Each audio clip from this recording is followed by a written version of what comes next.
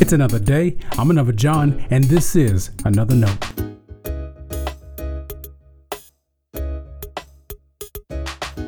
Today's edition of Another Note is titled, Tell Me. Our scripture reference for today is taken from Genesis chapter 45, verses 25 through chapter 46, verse 7. As always, may the Lord add His blessing to the reading and hearing of His holy word.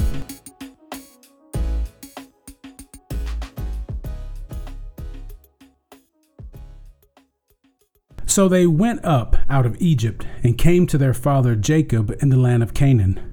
And they told him, Joseph is still alive. He is even ruler over all the land of Egypt. He was stunned. He could not believe them. But when they told him all the words of Joseph that he had said to them, and when he saw the wagons that Joseph had sent to carry him, the spirit of their father Jacob revived. Israel said, Enough, my son Joseph is still alive. I must go and see him before I die. When Israel set out on his journey with all that he had and came to Beersheba, he offered sacrifices to the God of his father Isaac. God spoke to Israel in visions of the night and said, Jacob, Jacob. And he said, Here I am. Then he said, I am God, the God of your father. Do not be afraid to go down to Egypt, for I will make of you a great nation there. I myself will go down with you to Egypt, and I will also bring you up again. And Joseph's own hand shall close your eyes.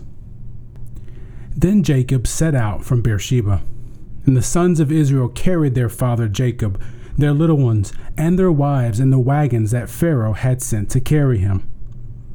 They also took their livestock and the goods that they had acquired in the land of Canaan, and they came into Egypt, Jacob and all his offspring with him, his sons and his sons' sons with him, his daughters and his sons' daughters. All his offspring he brought with him into Egypt. This is the word of our Lord. Thanks be to God.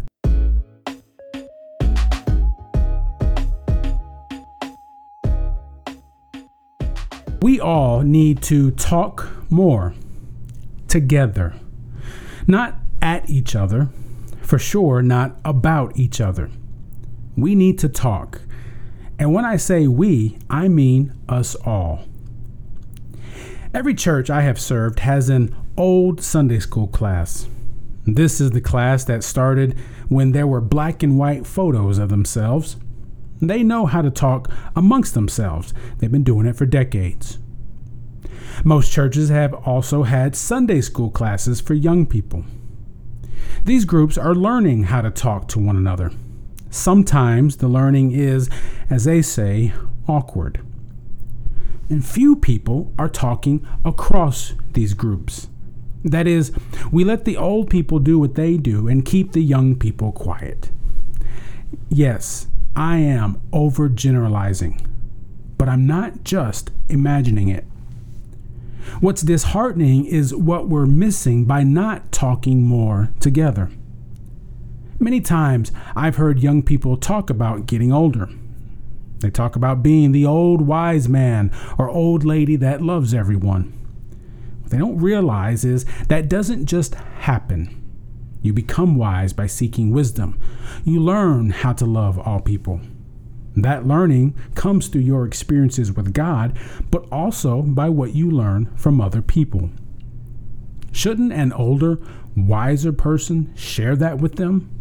Not just tell them, but share it with them? And I can't tell you how many times I've had a particular conversation with older people. Many of them feel like they're done. What can they bring to the church? Things have changed and no one wants to hear from them. If this is you, beloved, God is never done with you.